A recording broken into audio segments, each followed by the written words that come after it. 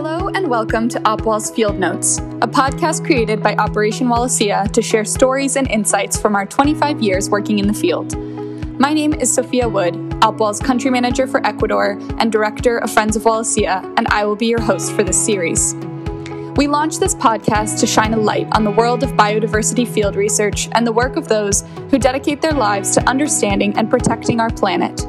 Each month, we have conversations with scientists, community conservationists, and experienced academics about new research, protecting biodiversity, and daily life out in the field. Today, I will be speaking with Dr. Kathy Slater, Opwell's research manager and senior scientist for our site in Mexico on the Yucatan Peninsula. Kathy oversees the research in the Calakmul Biosphere Reserve near Guatemala, as well as the marine site in Akumal Bay. The data from her research on the impacts of tourism on sea turtles, conducted in partnership with the Autonomous University of Mexico, helped turn Akumal into a marine protected area, which has diminished snorkelers' direct impacts on sea turtle health. She is also currently working with the Mexican government in Calakmul to monitor the forest for changes in biodiversity due to climate change or human activity. Specifically, she's using Opwell's data to help restore water sources to the traditional ecosystem to help wildlife rebound from several years of drought. Kathy's personal research focus has long been primatology, and she got her start in Mexico researching spider monkeys for her PhD. She joined her first Opwell expedition to Indonesia in 2000, then went on to run terrestrial research in Casuco National Park before eventually setting up the Mexico Project in 2012. She currently advises a number of PhD students researching jaguars and Moralettes crocodiles in the park. In this episode, we discuss Kathy's decision to become a field researcher, what is happening to biodiversity in Mexico, and how data can be used to produce real conservation outcomes. Thank you, Kathy, for joining us today, and welcome to Opwell's Field Notes. All right, thank you so much for joining us today, Kathy. Since we're taping everything from home, where are you based right now? Well, I'm in my home office in Tulum, Mexico, where I've lived for about the last 18 years. So nice and sunny at the moment. Yeah. Well, we're actually not too far away now that I'm in Mexico City. But we're in the same country, but still taping online, obviously. And why did you choose to live in Mexico? It's quite a random one, but the simple answer is monkeys. So I basically came out here to do my PhD on spider monkeys in a reserve called Punta Laguna, which is a very random collection of events as to how that came about. Prior to coming here, I didn't even know there were any monkeys in Mexico. I thought it was all kind of like fake desert bandits and tequila. I didn't realise there was a whole tropical bit, but obviously there is. So yes, I came out here in the beginning of 2003 and then just basically didn't really want to leave. So I've been there ever since. Awesome. And could you tell us a bit more about the work that you do at Opwell and what inspired you to become a scientist in the first place? Oh, okay. Well, in terms of what inspired me to be a scientist, I mean, partly I was always one of those really annoying kids that wants to know the answers to everything. Do you know what I mean? Like, Mum, why's the sky blue? Do you know what I mean? That kind of kid. So science was always going to be my thing because I wanted to know answers for everything. And if somebody couldn't tell me an answer, then I wasn't interested in learning it.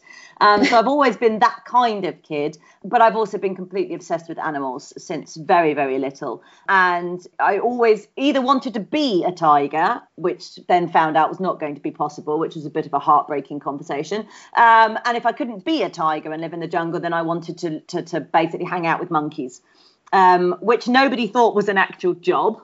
So everyone was like, well, you can work in a zoo or you can be a vet, and those are your options. And it's only as I kind of started to get very interested in things like animal behaviour, when I was at university, that I realised, oh no, hanging out with monkeys is actually a job. And so it kind of sort of stemmed from there. But the work with Operation Wallacea, I did my master's out with them in Indonesia, and before that I went out just as a research assistant, obviously very biased towards spending all my time hanging out with monkeys. But doing my PhD work, which was to do with kind of economic decisions and complex societies in spider monkeys, which is a fascinating topic.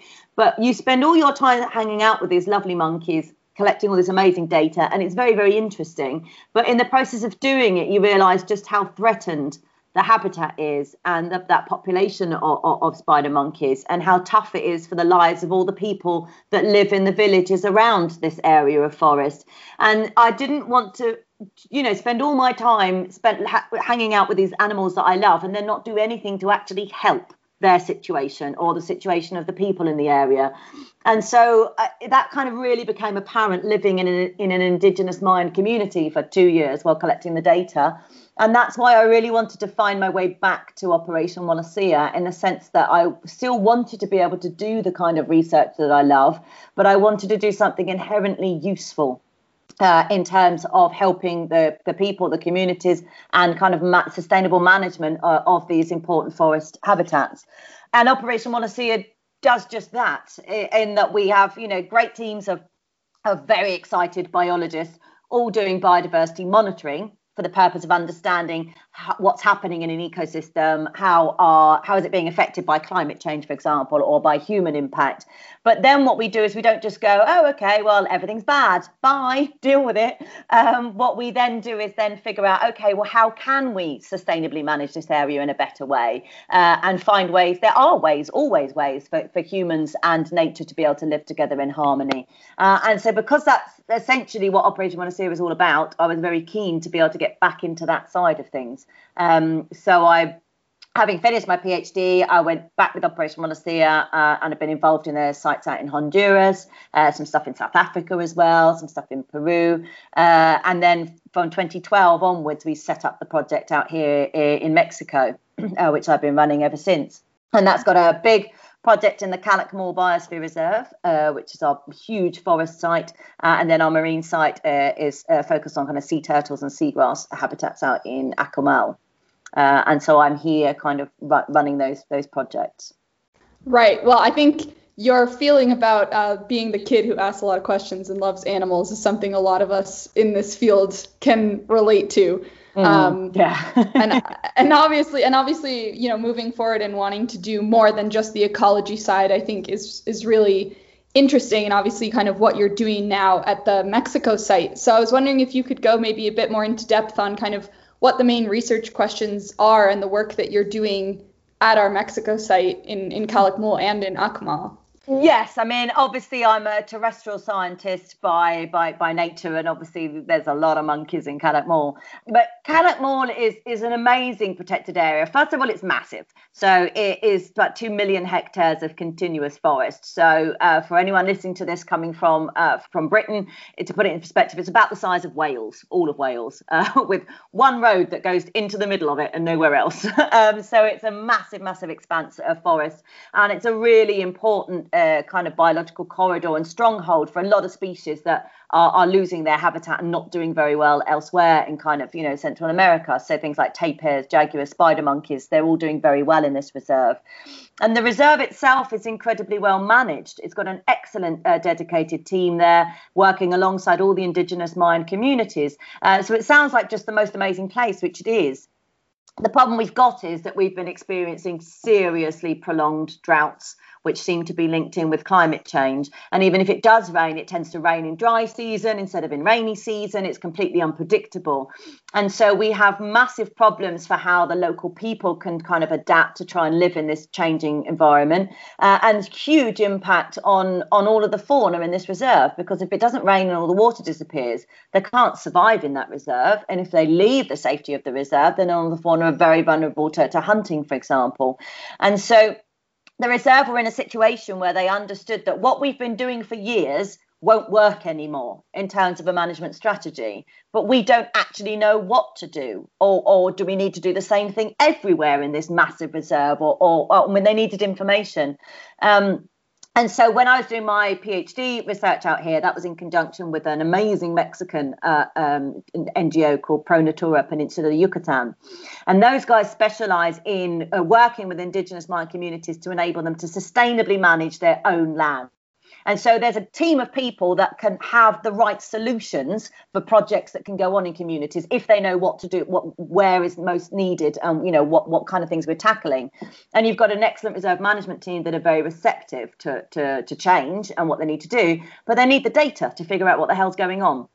And obviously they've never been able to find anyone who could tackle such a massive place that's logistically so difficult to work in. So it worked out being a brilliant fit with Operation Wallacea. And yes, we have been able to monitor how badly disappearing water bodies are in that reserve because of climate change. And to put it into perspective, that we're in a part of the world, we're on a big slab of limestone karst. So we don't have any rivers or streams in the Yucatan Peninsula, where Calakmul Mall is based. In other areas, you have these underground rivers, and you have these sinkholes, which are called cenotes, where bits of cave has collapsed in, and so there's access to that underground water. But where we are in Calakmul Mall is so far south, those underground rivers are about 100 metres underground. So there's no access to them for fauna or even for trees to push their roots in. So we're completely reliant on rainfall, which then basically rains, and in the heavy rains, water flowing across the forest floor just accumulates in kind of the lowest lying ground. And in that area, because loads of leaf litter washes into that low-lying ground with the water, that leaf litter starts to rot down, and that causes kind of a membrane, like a mucus layer, that stops water from filtering through the limestone karst. So you end up with ponds, or some of them actually the size of about a lake. And so these rain-filled water bodies we call locally aguadas, and they are the only sources of water for people and for fauna in this region. And so if it doesn't rain, then they all start disappearing. And nobody really realised how bad the situation was until we really started to get our data collection underway. And to give you an idea of how drastic it was, by 2018, 90% of all these water bodies had disappeared in the reserve, which is just drastic. And we were also able to show how badly affected the fauna were. Not all fauna, but a lot of them were. And so having that kind of data enabled us to actually do things about it. Because if you think about it, if you're in the middle of a biosphere reserve, it's also an UNESCO Mixed World Heritage Site of Culture and Nature, in the core zone of a massive wilderness area, your conservation strategy is supposed to be preservation. You're not supposed to do anything because nothing's supposed to need doing. It's a massive protected area, and it's fine just as it is. But actually, we were at the stage, well, if we don't do anything, it's not going to be preserved. Everything's going to die. And that's how bad it's got. Nothing is going to survive another year of this. But in order to be able to get permits to be able to do something about it and start trying to restore aguada habitats, you need the data to be able to show that this is necessary. And thankfully, because we had that data, the reserve were able to get a substantial amount of emergency funding from UNESCO. The Mexican government would allow us to do these mitigating strategies that was needed to basically keep everything alive. And so now we have this kind of adaptive strategy of working with communities, how they can adapt what they need to do, how we can mitigate and manage this habitat to be able to cope with the changing environment.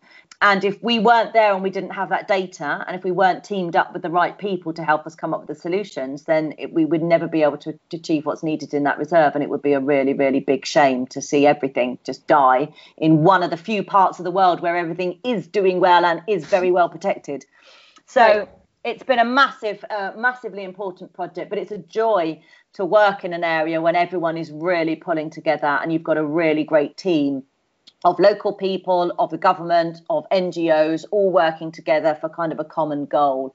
So it's a wonderful place to spend our time. So and I try to spend as much time there as possible. Yeah, it's a very exciting project what you guys are working on, because I think it's one of those few examples where you are able to kind of start to actually act and do something rather than holding things in place and make it better. And so obviously I know some of the work that you've been doing is to restore the aguadas to some extent to how they were previously so that they store water more effectively. So how are you undertaking that work? Well, yes. So that is obviously, again, we're talking about the core zone of a protected area. So we can't put in like pond liner or put anything artificial or mess about with anything in the ecosystem in that way. What we were able to do is, thanks to the reserve management team, also an amazing person, Rafael Reina, I'll give him and David Zimmer. So Rafael Reina works for Ecosur University, who's spent many, many years studying these aguadas and ungulates that use the aguadas. David Zimmer, the same thing, but from the felid point of view, using these aguadas. And they were able to explain to us the general process of what happens in an aguada during a normal year. And so what normally happens is, so say you've just finished rainy season, so about this time of year, and your aguada is nice and full. And you're then going to go into dry season where the water levels are going to carry on reducing in that aguada. And as it reduces, more of your kind of semi-aquatic vegetation and reeds and stuff start growing in it. And those reeds are actually an important food source for a lot of your ungulates, particularly tapir and a lot of your deer. And so what happens is that those tapir and deer start coming into the Aguada, and they're actually trampling around on all this vegetation, eating a lot of it, but squishing loads of it into that leaf litter and helping to maintain that important rotting kind of layer of leaf litter that stops the water filtering away. And so they carry on squishing stuff into the mud, and gradually it's less and less water and more mud. But what they've done is carry on mixing it up and creating this nice protective layer. And then the rains come again, and as soon as the rains start hitting, that Aguada starts filling back with water again because it's got that protective layer that stops water filtering away. So that's your normal process throughout the course of a year of an Aguada. And what we had found was that because we were monitoring Aguada water levels as well as monitoring rainfall, what we were finding was we had many years of nowhere near enough rainfall, no proper rainy season. But then actually in the end of 2017, we did get a normal rainy season, but none of the Aguadas filled up with water again. And that's when we realised there was no longer a correlation between Aguada water levels and rainfall. Something had happened. It's like they'd lost their ability to fill with water again. And when you go to a lot of these Aguadas, what has happened is they've been dry for so long, they're filled up with lots of different secondary vegetation. So non-aquatic vegetation that shouldn't be in there. And they've lost that squishy, gooey, protective leaf litter layer. And so what happens is when it starts raining, you just get bigger plants. It never goes back to being a water body again. And so we realised it needed a bit of a kickstart to be able to do that. So what we needed to do was mimic that work that the ungulates normally do to get the Aguada at the end of dry season, before the next rains come, to be in the state it should be in to be able to fill up with water again. And so we had a lot of machete-wielding scientists out basically clearing out the vegetation that shouldn't be in there. But then if we just cleared it out and left it, it still hasn't got that rotting leaf litter layer. So that was the really fun bit, where we basically ended up with sacks and sacks and sacks of leaf litter and taking them down to these Aguadas, also with some water from water trucks if needed, to be able to actually make some mud. And then we would throw all the leaf litter in, and then we had hundreds of Otwell students jumping up and down and rolling around on top of all of this leaf litter in mud to mimic what the ungulates would normally do.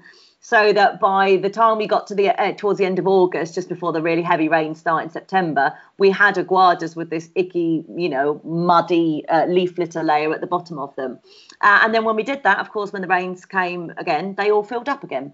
And the Aguadas that we didn't manipulate carried on being completely dry, were filled with vegetation, and the ones that we did manipulate filled back up again. So it was by understanding how the fauna normally utilise these water bodies, we were able to mimic that process in order to kickstart the Aguadas again and get them to fill up again without having to introduce anything artificial into those sites. So it was a very cool study that we were playing about with doing these different methods, and we did them in 2019. And yes, we've cracked it. That method works. And so it's amazing to be able to restore water back into the middle of the core zone and keep those animals in there and keep them safe. That's amazing. And what an interesting and unique project, obviously, of getting to actually kind of rebuild how the ecosystem was before. I wanted to ask you kind of what the difference is between this restoration work that you've been doing in the Aguadas and rewilding, which has become a really trendy topic in conservation. And what are the results you kind of hope to see as we go forward now that you have restored the Aguadas? Okay, so rewilding is an amazing thing, when essentially what you're doing is you're allowing nature to take back over. But it's normally going to be in a situation where you've got cultivated land. So it's often an area where you have had farming going on. It's not a pristine habitat by any means at all. And what you're allowing is nature to come back in. So the species that should naturally be in that area, you're allowing them to take back over and restore the ecosystem to what it once was. And the amazing benefits of doing that, things that we've learned a lot from the Knepp Castle estate in the UK, for example, that did 20 years of rewilding, is that when you do that, it benefits you as a farmer as well, because you get your pollinating insects come back, which starts helping with that. You get all of your beetles that come back in living, which helps to do with pests, to control aphids and other pests, so you don't have to use pesticides. And understanding how nature and these ecosystem works can be incredibly beneficial, not just for conservation, but also for farming and for food production for people. So it's an amazing concept. what we're doing is we are actually in a wilderness habitat. We are in a pristine habitat, but it's one that's basically being really badly affected by climate change. And yes, you could say, well, just do nothing. It's part of what's going on in the world and leave things as they are. But the thing is that what those animals would normally do is if you've got, an area where the climate is changing, it's drying up, they would migrate south. Or they would migrate, heading down towards Belize, into areas where you've actually got rivers, for example. The problem is that those animals can't do that migration anymore because there's people in the way and villages and stuff. And so we've taken away the natural strategy that those animals would use to cope with these kind of, prolonged droughts and changes in climate. So we've got to try and do something to help those animals. Otherwise, they're just going to die because they can't get to where they need to get to and migrate. And so what we were doing was basically trying to kickstart an ecosystem to get it back to be able to function again. So it's a slightly different sort of approach, and it was quite specific to what we were trying to do. One of the reasons we needed to do it is because what we were starting to find is massive declines in a lot of our fauna. So things like our reptiles and amphibians, a lot of which actually live at these aguadas, massive declines in their abundance and diversity, and lots of endemic species that we only find in the Yucatan Peninsula were suffering particularly badly. In the case of our felids and our ungulates, we were starting to see mass migrations, which is what they would normally do. The problem is that what they ended up doing was just heading out of the safety of the core zone of the reserve and into the buffer zone, trying to it's almost like in the southeast buffer zone, almost like they know that if you go a bit further south from this, if you could get there's rivers and it's a much more humid climate. But they can't get there. And so they end up around the buffer zone of the reserve where you've got farmland. And the problem is that a lot of these ungulates, the more abundant ones like your deer and your peccary, your collared peccary, indigenous Mayan communities are legally allowed to hunt them outside of protected areas. So if those ungulates wander outside the protection of the reserve, they're fairly soon going to get eaten by people. If that happens, then what happens to all of the felids that have been following them out, and also migrating? And one of the big problems that you end up with is massive conflict, particularly with jaguar, because they leave the safety of the reserve, not because they particularly wanted to, but because there's no water, and the ungulates that they feed on have also left the reserve. Those ungulates get eaten by people, and you've got jags hanging around near farmland where you have got livestock farming going on. And so inevitably what happens is that the jags just stay there and go, well, I'm going to eat cows and sheep now instead. And so they end up being persecuted by farmers, and you have all this, conflict going on with farmers and jaguars, which is not a new concept. It is a common problem in different parts of the geographical range of jaguars, but hasn't really been a problem in Calakmul because there's just so much natural prey available that jags wouldn't normally bother going anywhere near people. And so you've got this new massive problem in the buffer zone, which affects people and fauna, and it's all caused because there isn't enough water in the core zone. So if you can get the water back in the core zone, all your animals should range back into the areas, and it alleviates problems for the fauna themselves and also for the people. And thankfully this year, this is what we've started to see, that the people around the communities aren't really seeing jags anymore. They aren't seeing these high numbers of animals hanging around their farmland. They've all gone back into the middle of the forest because the water's back. So it was a strategy for benefiting the fauna and also the communities. And this is the importance of really understanding an ecosystem to understand what is causing the problems and what you need to fix them. So if we didn't understand this dynamic of aguadas and we weren't doing this monitoring, you'd probably think, oh, we need to tackle this problem of conflict with jaguars in the buffer zone.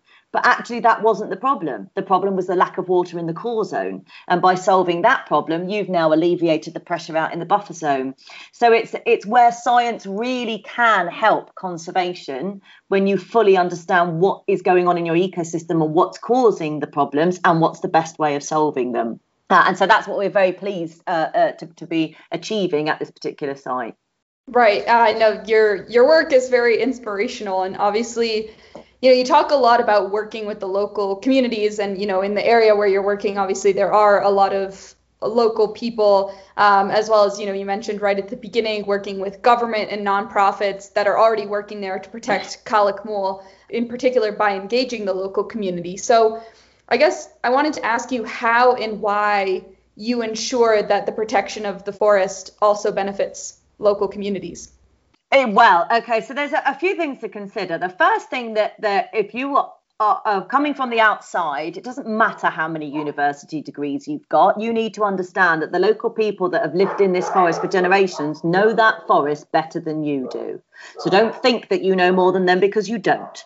And so the most important thing to bear in mind is we need to incorporate the local people so they can teach us, because they know about this habitat. And in the particular case of Calak Mul, these are indigenous Mayan communities who are the direct descendants of the people who built the massive city of Calak Mul back in between 250 BC to about 1000 AD, and they've lived in this forest for generations. They can identify 96% of all of the plant species in the forest are utilised by the Mayan communities. They have a far better understanding, and you can talk to any of the people in these communities about climate change and how things have been changing over time, and they can give you all. They understand that things are changing and things are different. They just need help to be able to adapt.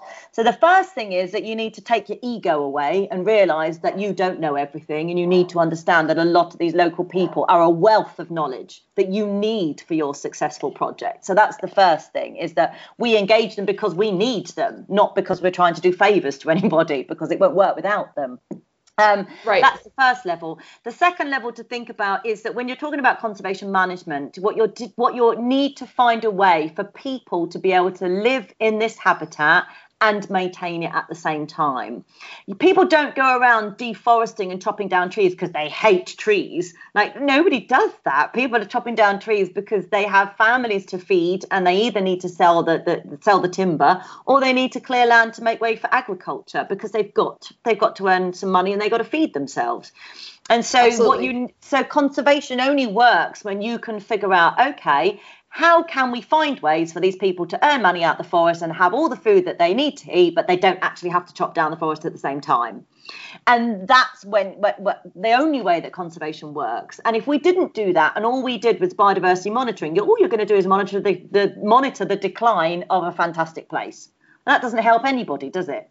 So it's got to be always in collaboration with your local communities, to learn from them and to work with them to be able to find sustainable solutions. And they can be from a variety of things. You generally want to do as many different things as possible rather than putting all your eggs in one basket. So yes, we have been with Pro Natura Peninsula de Yucatan, our partners. This is their area of expertise. So again, we learn from them. We're the biologists that do the monitoring to understand the ecosystems and what needs to be done. Those are the guys that have all of these different solutions, from training up local people to be able to work as specialist tour guides, which becomes a very nice source of income. They're all certified by the Mexican government. So that's one angle. More sustainable forms of agriculture. Honey production is the big one that's worked brilliantly in Calak Mul. And again, that's understanding your history. What was the major source of income that the ancient Mayans had from that forest? Was honey production. Honey was what they traded with everybody. And so we've got all these amazing native bees. And what do they feed on? Flowers from the trees in the forest.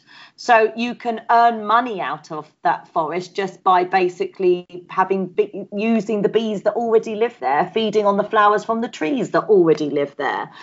And in a world where, bees are not doing very well everywhere else in the world, but brilliantly in Calak Mul, they're now one of the largest producers of honey in the world. And this is all 100% sustainable. It's organic, certified organic, and you don't have to chop down any trees at all to do that. And so, again, understanding how, your history, the Mayan communities, and finding out ways of generating different income. Aloe vera production is another one. The Body Shop actually buys all their products that have aloe vera in them come from indigenous communities, where women's groups are actually farming aloe vera around their houses, in their gardens. And that's an extra top-up source of income. So lots of different projects and different ways of managing things. At the same time, the people who manage the reserve, they are the ones who understand about the different land use, about land rights, about what the reserve is actually needed, the vigilance management. And so if you don't work alongside them either, you're going to do a project that sounds wonderful but isn't necessarily the most useful. And the advantage that we had is that Pro Natura already worked very closely with CONAMP, which is the Government Department for Protected Areas that manages that reserve. And so we asked them, what do you need? If we do a project here, what is necessary? And it was those that the guys who said, we are so worried about what's going on with these aguadas and these water bodies. We can't get to all of them to monitor them. The area is too big, but we think it's bad. We just don't know how bad it is. And so if we hadn't approached them first to find out what they needed, we may not have actually made that the focus of our monitoring project, in which case our monitoring project wouldn't have necessarily been that useful. So it's a case of understanding what it is you know and what it is you don't know, and who can answer the questions that you can't answer, and get yourself a team together that collectively can do a really successful conservation project. And so the success that we've had in Callac Mall would not have happened if it was just Operation Wallacea. All we would have been able to do was monitor the decline of things and not really understand it. But teaming up with the reserve management team and with Pro Natura, now we've got a project that actually dynamically works. And so, and also with all the communities as well. So it has to be a big collaborative effort of everybody working together to find sustainable long-term solutions that work. And the good news is that those solutions do exist. That's the great thing about conservation, is that it's not just about, oh, everything in the world is horrible and it's a mess and, you know, we've got to try and do something. There are solutions. You've just got to work together as a team to be able to actually make them work. I think that's a fantastic point about looking for local partners, obviously working with the local communities and looking for people to fill different skills gaps. And it's not something that every conservationist or every conservation organization necessarily knows how to do effectively. I think the example, obviously, of what's been able to be done in Callac Mall by having these partnerships is a great example of how that can work really well. Changing the topic a little bit, this year, pretty much every field researcher on Earth has seen international projects interrupted. What are the potential implications of this gap in data for biodiversity and protecting areas like Callac Mall? Well, at Callac Mall, we've had a very specific situation, is that after about 10 years of kind of prolonged droughts, 2020 just was kind of sticking with the general theme of the apocalypse that went on in 2020. We had about 10 years worth of rain in 6 weeks. We had 6 tropical storms all hit the reserve at once, and then rainy season happened. So we went from complete and utter kind of drought and desperation to extensive flooding. Now, from the point of view of the fauna, you think, oh, yay. But if you have extensive flooding, farming and agriculture still isn't going to work. It's not been better for the communities. It's just been one extreme rather than another extreme. And so not being able to be there, is not being able to help the communities coping with a different climate change drama of excessive, ridiculous rain, so you still can't grow any crops. And we haven't been able to monitor how well fauna has been bouncing back or adapting, and what, have we getting huge amounts of fauna migrating back up from Guatemala, from Belize, for example, into the reserves. So we have a big gap in our monitoring data. And it would have been glorious to be able to be there collecting that from the point of view of our biologists, but also really needed from the point of view of the communities to sort of say, well, because things like, for example, the honey production, the bees just stop producing honey if you get ridiculous amounts of rain. And so now we're realizing, we're thinking we've solved all the problems because we keep dealing with not enough rain. But did we have any strategies in place for too much rain? No. And so now we need to figure out how we're going to deal with that side of things with the communities. And so it was a big blow to not be able to be there for 2020, to be able to deal with a completely different type of extreme. I mean, obviously, there's not been tourism and stuff going on because of the pandemic. But in the case of our marine site in Akumal, I'm desperate to see how nicely all of that ecosystem has started to recover without, hotels filled with people along the coastline and all the general contaminants that goes with kind of coastal-based tourism. But in the case of Callac Mall, we don't really have that many tourists anyway, so it's not been a major impact in that sense. It's more just been that we've had this crazy rain situation that we haven't been able to monitor or deal with. So yeah, we're quite desperate to get back into the field. And now we need to work on some new strategies for kind of extreme climate events one way or the other, rather than just focusing on dealing with it with prolonged drought. So you can never really stand still in conservation, no, I guess. No, the second you think you have it right, everything goes the opposite direction. Yeah, exactly. And so, so it's a case of, we need to get back there and start working on, what do we do in the years when you get too much rain, which we never thought was going to be an issue, but apparently, yes. So a lot of work still needs to be done. Of course. And I guess I don't want to ask because I think all of us miss it a little bit, but what's your favorite part of working in the field, and maybe what are some of the biggest challenges that come up while you are working in the field?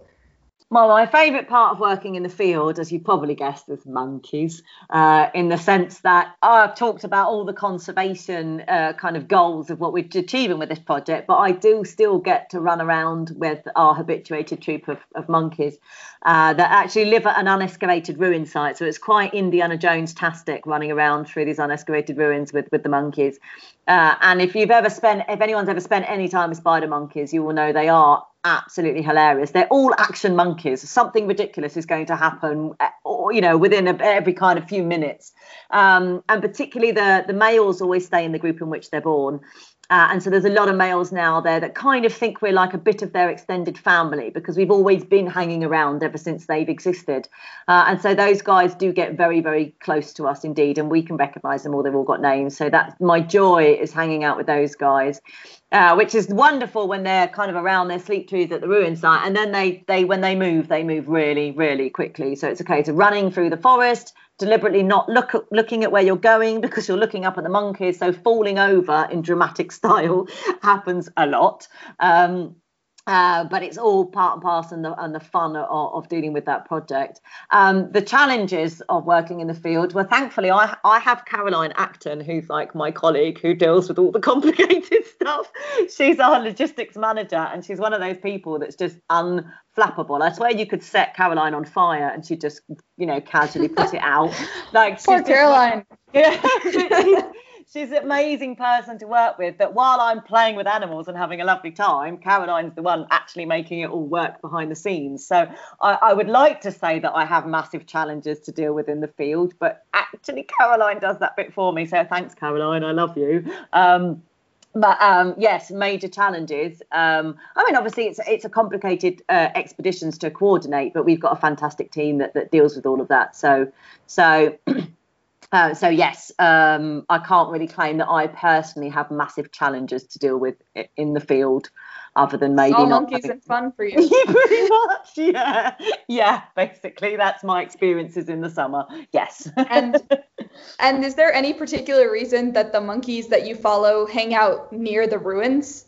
Oh yes, so it's exciting in that one of the other really cool things about Callac Mall is that this forest has always been manipulated by people. So it's a very rare situation that basically, for as long as the forest has existed, there have been the ancient Maya, but also prior to them the Olmecs and other kind of indigenous tribes and stuff.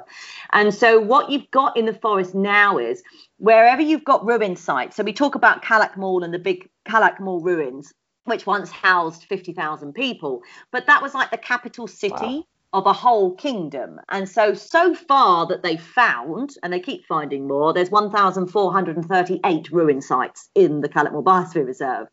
And around each of these ruin sites, what you find is these areas of manipulated forest.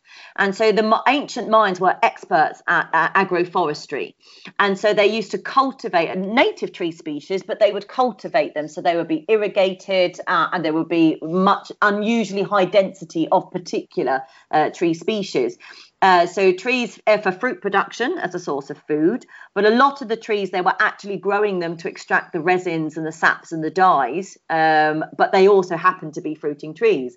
And so these areas of what were once kind of orchards, you've got very high density of fruiting trees that are massively bigger than all of the other trees. And so what you find is your frugivores, so things like your primates or large frugivorous birds, for example, frugivorous bats, they all hang out at these ruin sites. Not because they're little budding archaeologists, it's because they're feeding on this very special type of forest that's been created by the ancient Mayans. And then similarly, the ancient Mayans had their areas of honey production. And so obviously what they've done is cultivated the native tree species that produce flowers that the bees like. And they took this to the next level because they'd not only worked out which flowers had the highest sucrose concentration, which meant that when the bees feed on those flowers, their honey is sweeter. They'd also discovered that of one particular native tree species, the chechen, when the bees feed on the flowers of that tree species, it's got a special enzyme in it that means that the honey that the bees produce doesn't crystallize. So the Mayans managed to work out how to make ridiculously sweet honey with an endless shelf life. And so that's amazing. Isn't it amazing? But when you go into those bits of the forest, obviously that's where all of your where all of your nectivores are, because of all the flowers in those particular areas. And so it's really cool that you have this. It's not a normal forest in any way. And it's really interesting to be in a place where humans made a habitat better, which doesn't normally happen, does it? But the ancient mines, the reason we have the biodiversity in this reserve is because of the ancient mines, not in spite of them.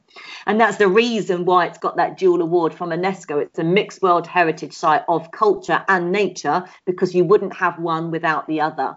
And so that's what makes it a very exciting place to work in, when you start understanding these dynamics of which particular species hang out in which particular parts of the forest. But that's why there's always going to be monkeys at ruin sites, because of the special kind of remnants of these 2,000-year-old orchards that are adjacent to them, which is super. That's fascinating. That's so cool. You make me very much want to visit, and I hope we've convinced a few more people to visit also. Yeah. Well, obviously, you've talked about the crazy biodiversity of this area where you're working in Cailleach Mhol. What's the craziest or coolest thing you've seen while working there? Oh, yes. Yeah, this is one of my, this was a particularly special experience. I had the most amazing walk through the forest, but I was actually only not even 100 meters I walked. But this was a few years ago. I think it was about 2016, I think. And the BBC we'd just arrived in the reserve. They were there with us because they were doing some filming for their Mexico documentary. And they just arrived, and it was the afternoon. And our study group of monkeys is not that far from our main research camp. So I said to them, "Hey, I'm going to go and say hi to my monkeys." I was like, "Does anyone want to come?" And all the guys from the BBC were like, "No, actually, we've got to sort out our cameras and blah, blah, blah. So we'll just kind of leave it to it." I was like, "Oh, okay, fair enough." And so I drove down to this particular area, and I walked through the forest. I saw kind of all of my monkeys. So I saw about 50 monkeys or something as I was walking through. I saw a herd of kind of peccary. I saw some Australian turkeys. I saw toucans. And then I saw a deer that was basically feeding. It was actually an artificial water trough that we'd put in where there should have been an aguada, so that there was a source of drinking water in an area where animals normally expect there to be water.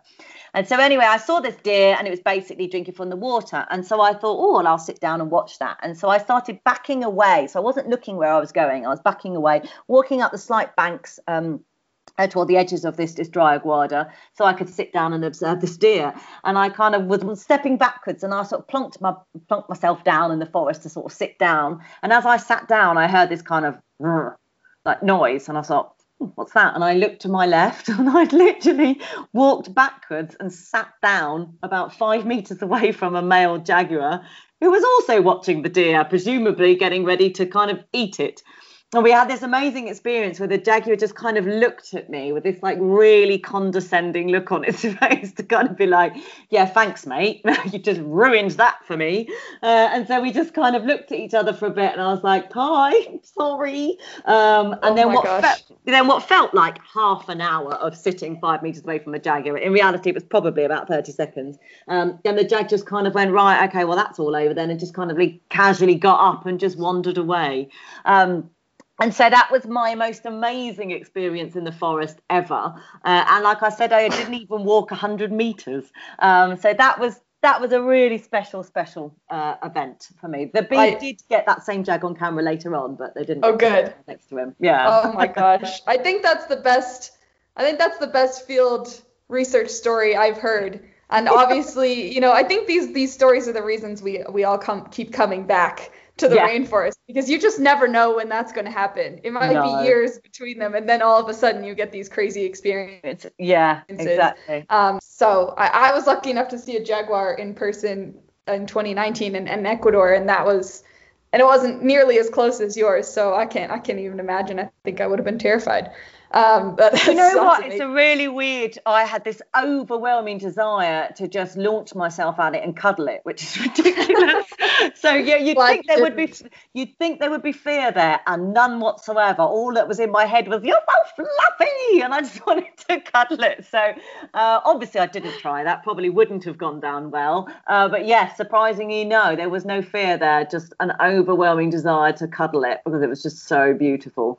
But yes, one of the cool things about being in a reserve where you don't really have people or hunting going on. And so animals that would normally be very wary of you aren't, which is a very cool place to be indeed. But yeah, that was very special experience with that particular jag. Yeah. That's amazing. Well, to end on more of on a very positive note, obviously this story is pretty positive anyway, yeah. But why do you believe that we should keep fighting for biodiversity and preventing climate change? Kind of what gets you out of bed in the morning? Well, I think what gets me out of bed in the morning is a cup of coffee and monkeys, generally. And if there's no monkeys involved, then I'm not so good at getting up in the morning, I've got to be honest. But in terms of why should we be fighting against battling with climate change? The simple reason is that we already have the solutions to the problems that exist. They already exist, the solutions. The problems are that not everybody's doing them, because not everybody is convinced that it's necessarily as urgent as it is, or maybe some people are feeling it's almost a bit of a hopeless case. And I'm telling you now, it really isn't. There are always ways to adapt, to be able to cope with these kind of with changing environments, as long as we all work together as a team. And so it's a case of, acting now and actually getting things done when we know that there are solutions and they will work. And this is where really particularly the younger generations coming through that are just so good on social media, whereas I kind of struggle with the concept of a mobile phone, is the fact that if you think about it, this is one example, that said plastics in the ocean. The scientific community have known about that since the mid-70s. Did we achieve anything on getting that changed? Not really. David Attenborough, 10 minutes on the TV at the end of Planet Earth, of Blue Planet 2, talking about it, and then policy changed on a global scale in less than a year. And people are now on these massive cleanup missions. So the point is that as long as everybody knows what they need to do, people will do it. People will work together. We can solve these things. We've just got to actually start doing it. And that's where we need people to be raising awareness, not of how bad everything is, but how bad everything is, and this is how we solve it.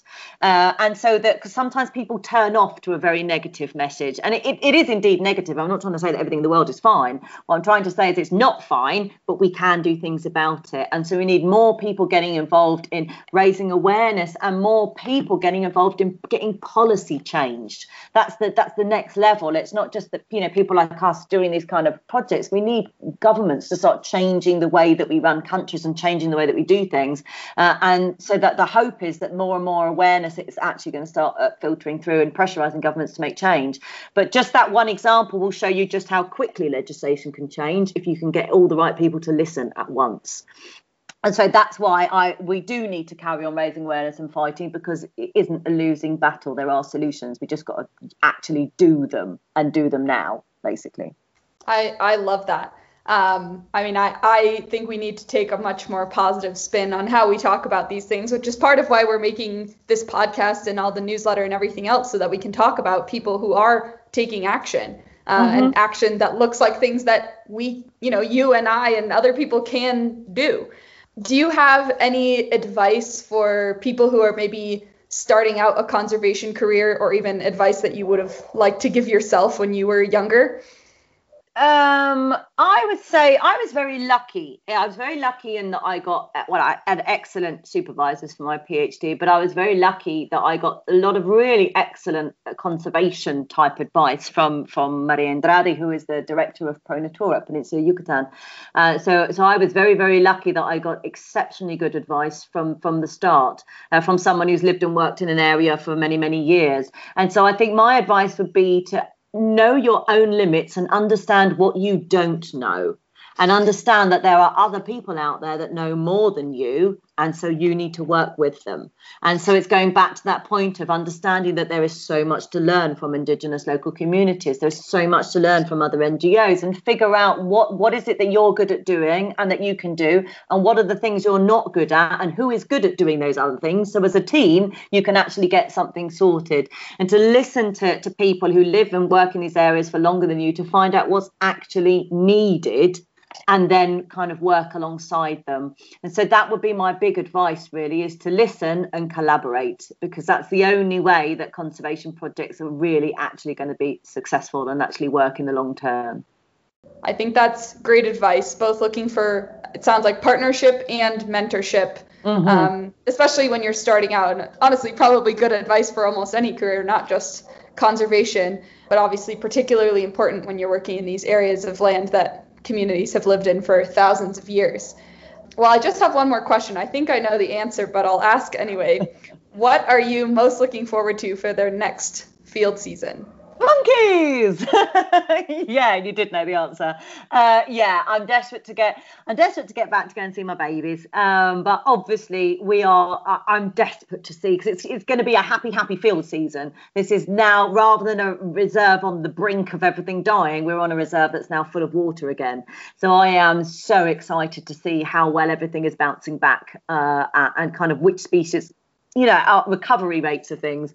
So certainly this coming field season is going to be a happy field season about recovery rather than decline. So yes, it's going to be super exciting. I'm really looking forward to it. Great. Well, thank you so much for your time today, Kathy, and your insights about all the work that you've been doing. It's really inspiring and exciting to hear a story where things are trending positively. I think that's pretty rare in conservation these days. So I look forward to sharing this, and I look forward to seeing the data from this year in Cailleach Mhol and how things have improved since the Aguadas have come together. Yes. Have a great rest of your day. Thank you so much. Thank you so much. It's been wonderful. Thank you very much. Thank you for tuning in to Opwell's Field Notes. We hope you enjoyed hearing about Kathy's work to restore Cailleach Mhol to its former glory and ensure local communities are empowered to support conservation. Stay tuned for more episodes about conservation in other biodiversity hotspots around the world coming soon on Opwell's Field Notes.